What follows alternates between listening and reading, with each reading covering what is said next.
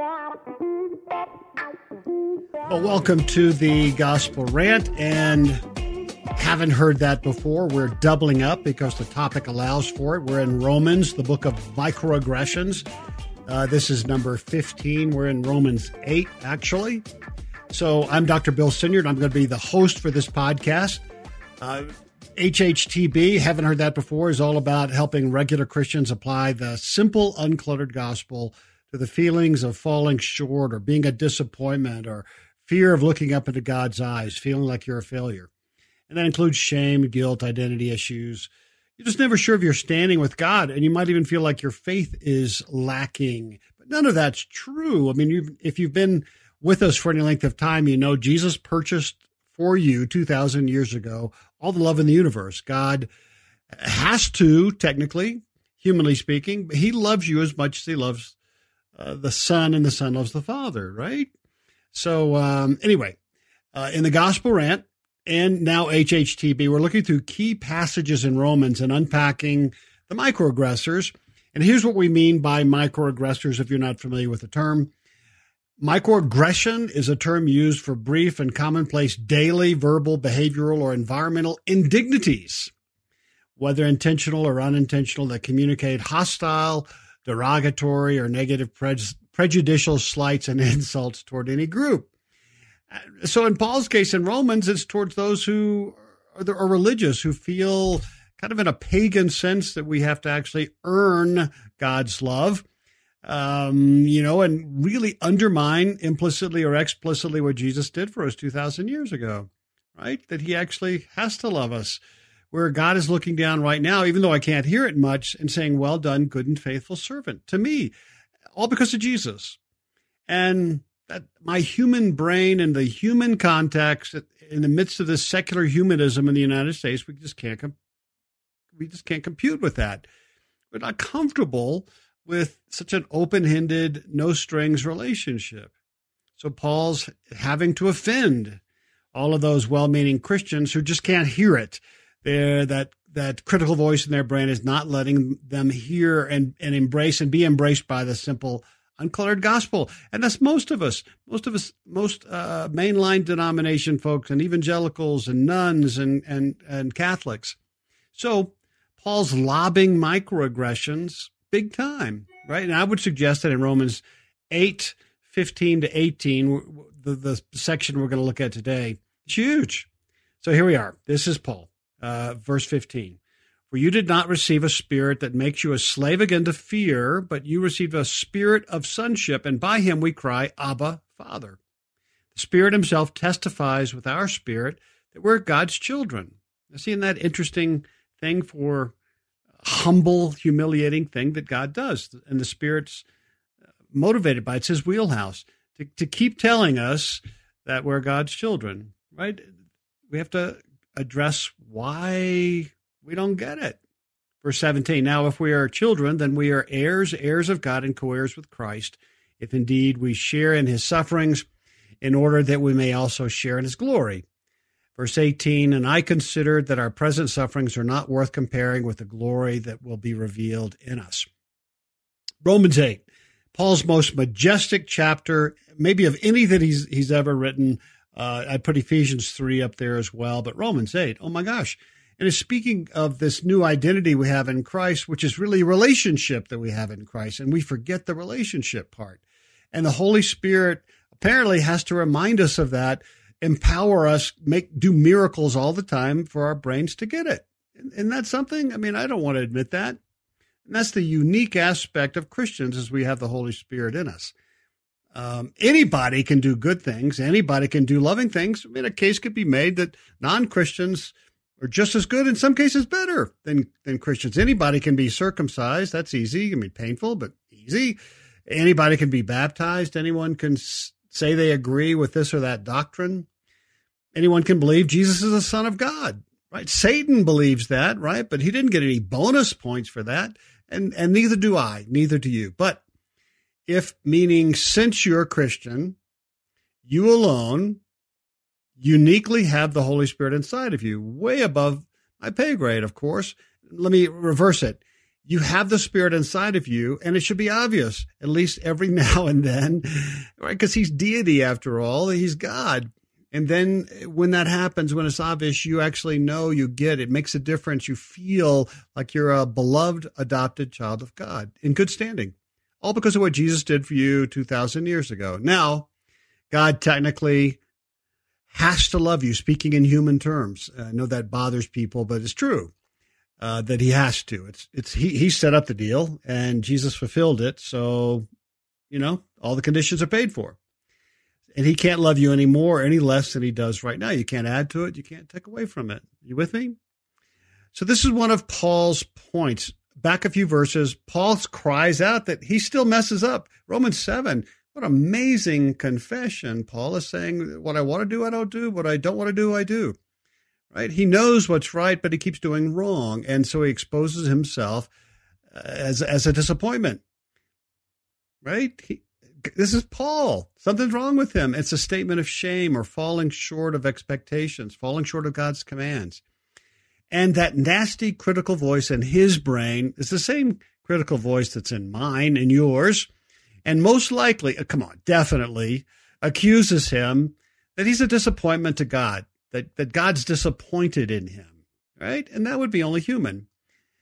And wondering at times, this is Paul in the backwash of his Romans 7 failure. If his faith is good enough, what's wrong with me? Maybe I don't have faith. Maybe I'm not saved. Maybe, right?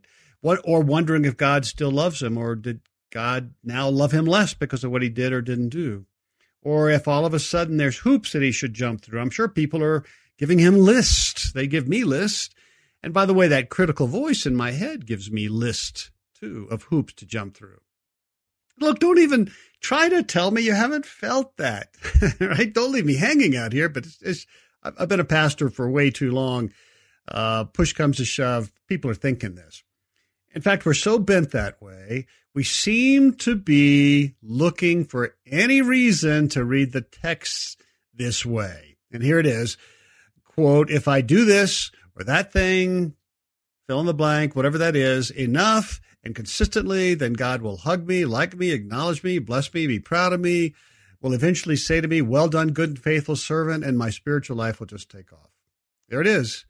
I mean, that's 99% of most churches' ministries, and at least a third of sermons, the application section, right?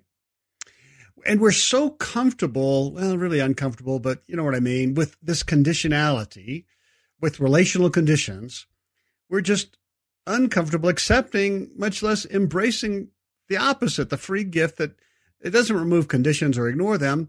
What Jesus did is he paid for all the conditions, right? The conditions are solid. There's no such thing as unconditional love. It's just that Jesus covers the conditions once for all time, 2,000 years ago. So that's Romans 8. And Paul's no dummy. I would suggest that he's aware that such a gift that makes this relationship with God 100% would have been uncomfortable in his day too, right? Who does this? Who makes a relationship, the validity of a relationship, the being of the relationship, not dependent upon both parties doing their jobs and doing certain things well, because relationships are contractual. There must be some ifs. Otherwise, we're just not comfortable. We don't know what that looks like, and that's human nature. All of our relations are conditional. And by the way, my relationship with God is also conditional, but once again, Jesus paid the conditions. He did all of the ifs. So, if you're following me, there's a lot here. What Paul is doing is he's just proclaiming, he's teaching. And this is shocking. Since you and I cannot fully grasp such a free gift, right, with any more strings because they've been pulled, God has to put his Spirit. He has to put his Spirit. We can't get it there otherwise because of our brains, our relational wounds, our mommy and daddy issues. God has to put his Spirit in our inner being, wherever that is. And the Spirit's core charge, which John Calvin rightly calls his secret working, I love that, is to make us get, experience, feel, know beyond knowing that we are God's children and are adored right now as we are, not as we should be or could be, no matter what we've done or will do or haven't done or won't do. Someone described it as a love affair between God and us right now.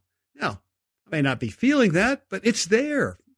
To put it clearly, apparently we're so broken by this fallen world, we need miraculous power to make our brains accept the validity of this relationship. And otherwise, when Romans 7 happens today, and it will, I will fall back into conditionality and immediate experience of shame. And that nasty critical voice in my head will take advantage of my failure and tell me again, God can't love you. Did you just see what you just did or didn't do? You have got to be a disappointment, right? I don't know if you can pull yourself out of Romans 7 this time. Romans 8. Oh, no. That's for successful Christians, lovable Christians, not you. All right, so back to Romans. That's what Paul is saying, Romans 8:15. For you didn't receive a spirit that makes you a slave again to fear, right? Fear that you're stuck in Romans 7, fear that you've been a disappointment with God, fear that you've got no chance of fixing it.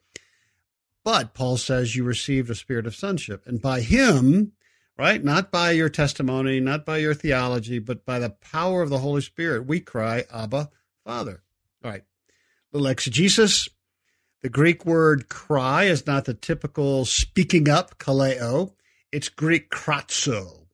It's what pregnant women cry out when they're giving birth. It's what the mentally ill cry out when they're having a meltdown, a dysregulation. It's what the demon-possessed cried out. It's what Jesus cried out in pain and anguish on the cross. So this is severe crying out. It's kratzo. So don't think that it's your normal voice with just more volume. This is a cry that comes out of the failure and shame and fears, the isolation and loneliness, the sense of being rejected out of Romans 7. It's the cry of a child who has come to see and believe that they're a failure in the eyes of their father or mother. And they're so embroiled in that. There's so much in that turmoil and dysregulated that they can't look up. They won't look at their parents. They look down because it's dangerous. A fear cycle is kicked in. They can't look up into the eyes and dare to expect love or pride or anything other than rejection. Shame. So the Holy Spirit in us does a parting of the Red Sea kind of miracle, a feeding of the 5,000 kind of miracle, calming of the storm miracle in our brain, right? Regularly. The Holy Spirit not only shuts up the beast's voice in our brain, a little bit, but ignites a powerful cry of bold faith. Right? It doesn't come from us, it comes from him. And an expectation doesn't come from us, it comes from him that believes that in spite of it all, God still adores us. And that he still is more willing to say over us, you are my beloved son with whom I'm well pleased. There's no capacity in our beat up brains that's riddled with daddy issues and mommy issues to expect that to happen after Romans 7 again, and then again, and then again, and then again, and then again. We're all bad behavior addicts. We're all looking for love in the wrong places, addicts. This miracle is spoken out of nothing, right? Like Genesis creation. The Holy Spirit is hovering over the chaos and he speaks this relationship. A reminder. He speaks the kisses of God, right?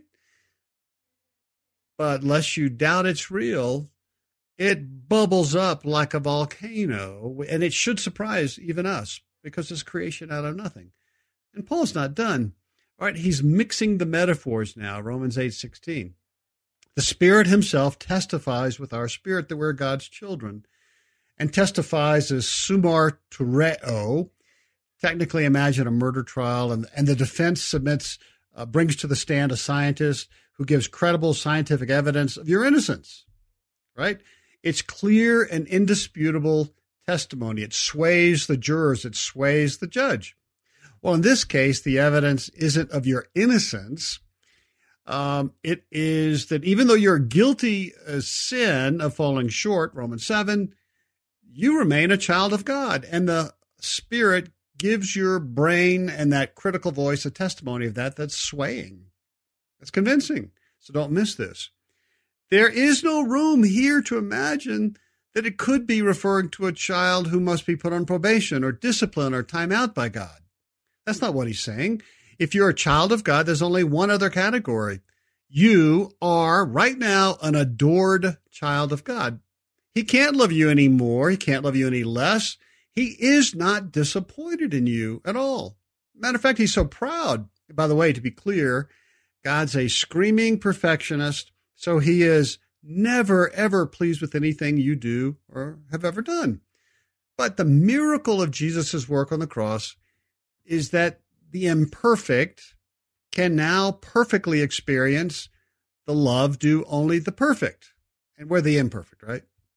That's who we are. And where we are in relationship with God is crazy, wonderful. It's unbelievable, and yet it's true. And so it's a microaggressor to anybody and everybody who thinks about it. So, back to Paul. The Spirit testifies, gives a credible testimony, convincing testimony to your spirit, to your brain, to the critical voice in your head that you are adored right now. And be clear here, this should be noticeable. This is shifting from Romans 7 to Romans 8 every day. Your shame and fear that you've messed it up, the critical voice in your head, which are all real and all experiential, right? We're not promoting denial here. But this testimony must be felt in the midst of that. And Paul is suggesting that this is real. This testimony isn't theoretical, not philosophical, or to be experienced in the great by and by, but we should hear it now, and it should affect us. We should feel love today. The Holy Spirit, that's his joy, that's his wheelhouse, and he's God. And remember, he speaks into nothingness. So if you're not feeling loved, this is the Spirit's wheelhouse to make you feel loved. It's going to make a difference in your significance, security, and belonging. So let me ask pastorally a question. Have you heard his testimony recently? And particularly after you messed up? And if not, be honest. And here we go. No judgment. Just join me in asking the Spirit to make us feel it, or better, to make us hear it, or better, to make the voice in my head get it.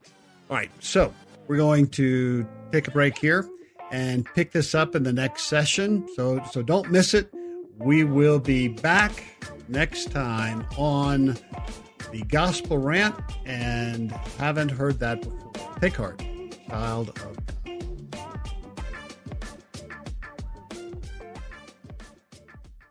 Have you ever attempted to read the entire Bible? Did you do it, or did you only make it part way? I'm John Stange, and I host a podcast that will make it possible for you to make it through the entire Bible, one chapter at a time. I've been hosting the Chapter a Day audio Bible podcast since 2015, and every single day of the week, I read one chapter of Scripture, then follow that up with a time of prayer. And if you're looking for daily insights and inspiration directly from God's Word, I hope you'll give the Chapter a Day audio Bible a listen. You can find it at lifeaudio.com or on your favorite podcasting app.